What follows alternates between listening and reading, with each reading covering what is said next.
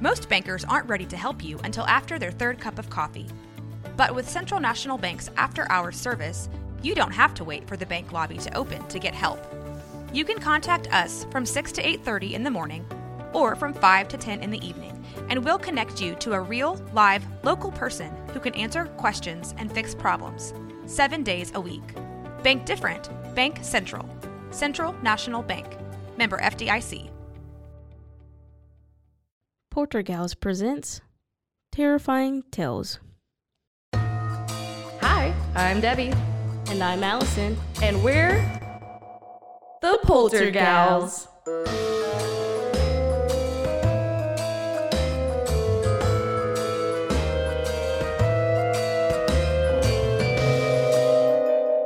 Spooky. Christmas Ghost Story, written by Nick DiMartino, published in 2022 by Northwest Corner Books. Chapter 15, Christmas Morning, The Last Dream.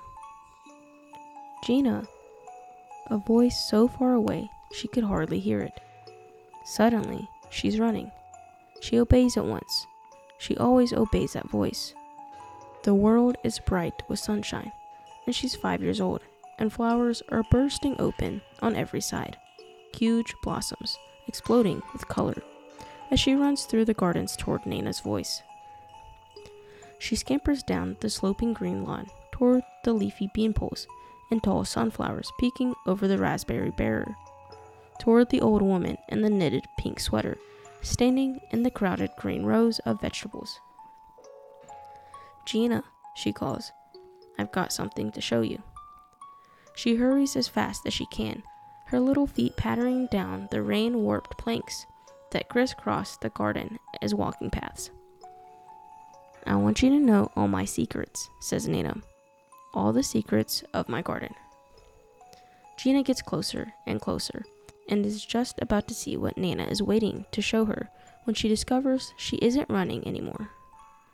She has gotten bigger, and the garden smaller, and Nana is no longer calling. Nana is gone. Gina is the one who is calling. "Vito! Vito!" Someone is running toward her, a little figure moving through the leafy rows. She could hear a child's excited peal of laughter, a squeal of innocent glee. She is kneeling in the garden and opening her arms. "Come here, Vito," whispers Gina. Vito. First light. 2 churches in the neighborhood were stubborn enough and old-fashioned enough to ring in the morning with a joyful tolling and bonging. The bells woke her. Gina opened her eyes. It was Christmas Day. She blinked. Then the whole night came back to her in a rush. The most frightening night of her life. Yet, this morning, somehow, everything seemed different. Aaron was still asleep. She slid out from under his arm and padded barefoot across the cold wooden floor to the window. Outside, beyond the whitened vegetable garden, lay a stunned, snowbound city. The sky was pure, clear winter blue, without a single tumbling flake. The snow had finally stopped falling. Car wheels grind and chains had already begun clinking and grinding the street into a drivable slush. As she watched one early Intrepid bus scrambling bravely down Beacon Avenue, she hurried back to her warm bed and electric blanket. She could hear voices down the hall in the kitchen, the smells of coffee and bacon, the smells of reality. The night before had been filled with so many shocks and surprises that the world seemed strange and new. Had it all really happened? The secret room in the cantina, the discovery in the garden, an actual ghost, right there in the house. So hard to believe. A very concrete fact sprawled peacefully beside her, half out of the tangled covers, softly snoring. Her Aaron was safe with her, in bed. She didn't move for a while. She just watched him breathe. She placed the palm of her hand on her own warm belly. Somewhere under her fingertips, a seed was stirring with life. A seed planted by the man beside her, the man she loved, right there on the hard wooden floor of their bedroom on Halloween night. Gina thought about the baby and Aaron, about the dream and everything that had happened the night before. She cried so quietly that Aaron never heard her. She whispered, "Yes, Nina, I promise." She kissed him awake. "Merry Christmas." He mumbled something incoherent and nuzzled up against her. "How's your poor head?" "Hurts," he said. "Would a kiss make it better?" "Yes, please." She applied the appropriate medicine. "I'd like to spend all morning right here with you," she said. "But we have a house full of guests." "Our guests can wait a few more minutes," said Aaron. "You and I have to talk." The child. Rachel was the first one to leave her guest room. Dressed in her sister's pajamas, she bravely ventured downstairs, located coffee beans and a grinder, and got her sister's coffee maker gargling cheerfully. "Need any help?"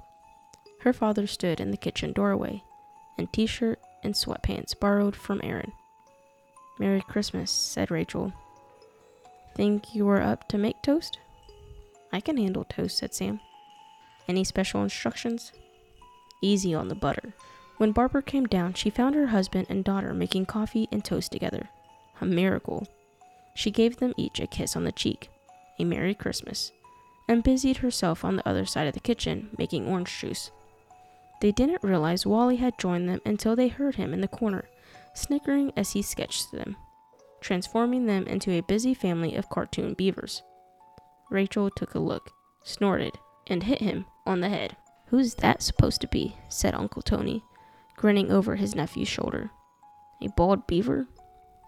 The moment he saw Tony in the kitchen, Sam put down the butter knife and crossed the room in 3 strides and embraced his brother. "Merry Christmas," he said. "I hope you can forget all the ugly things I said last night." "What things?" said Tony.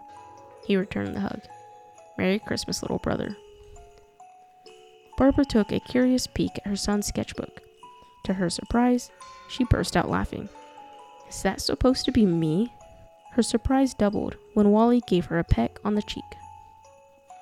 "Merry Christmas, Mom," he muttered, intently returning to the work in his sketchbook. Her son had kissed her.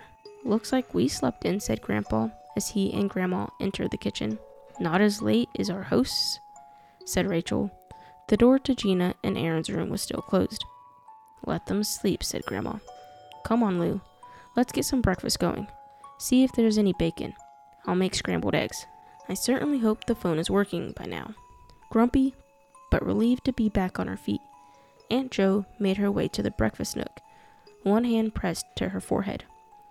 She at once dismissed the onslaught of questions.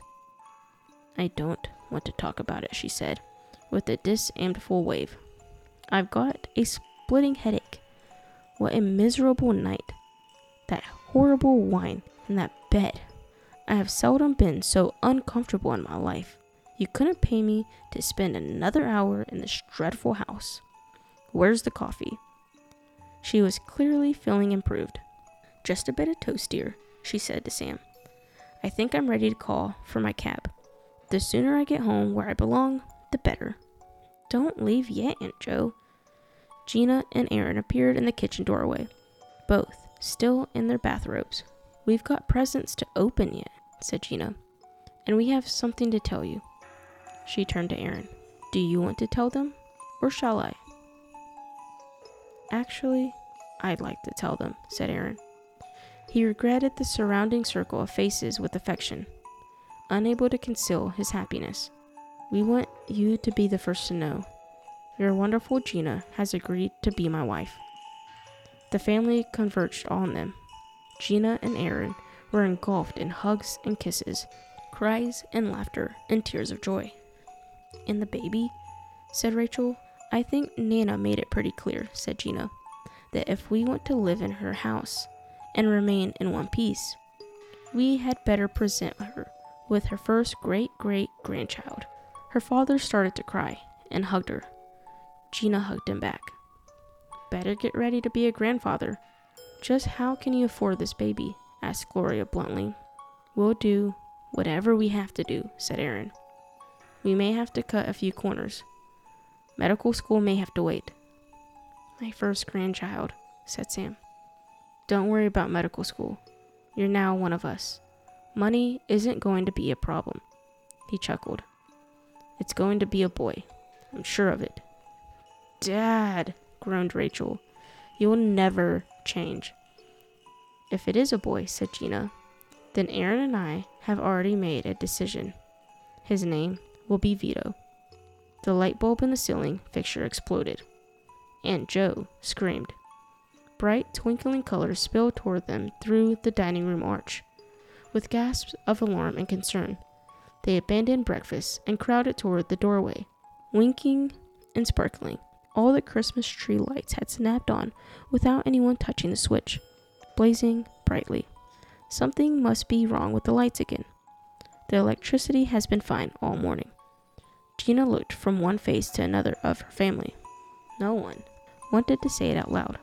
Gina said it. Nana always loved a beautiful Christmas tree.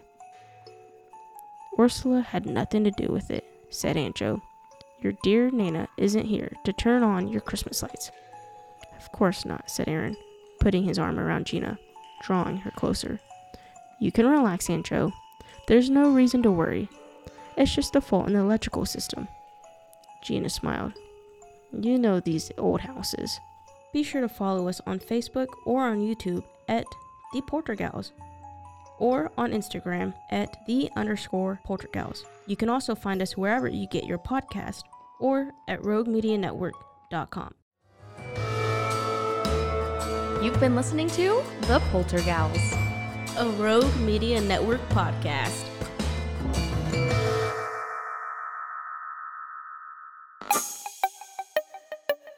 This has been a Rogue Media podcast.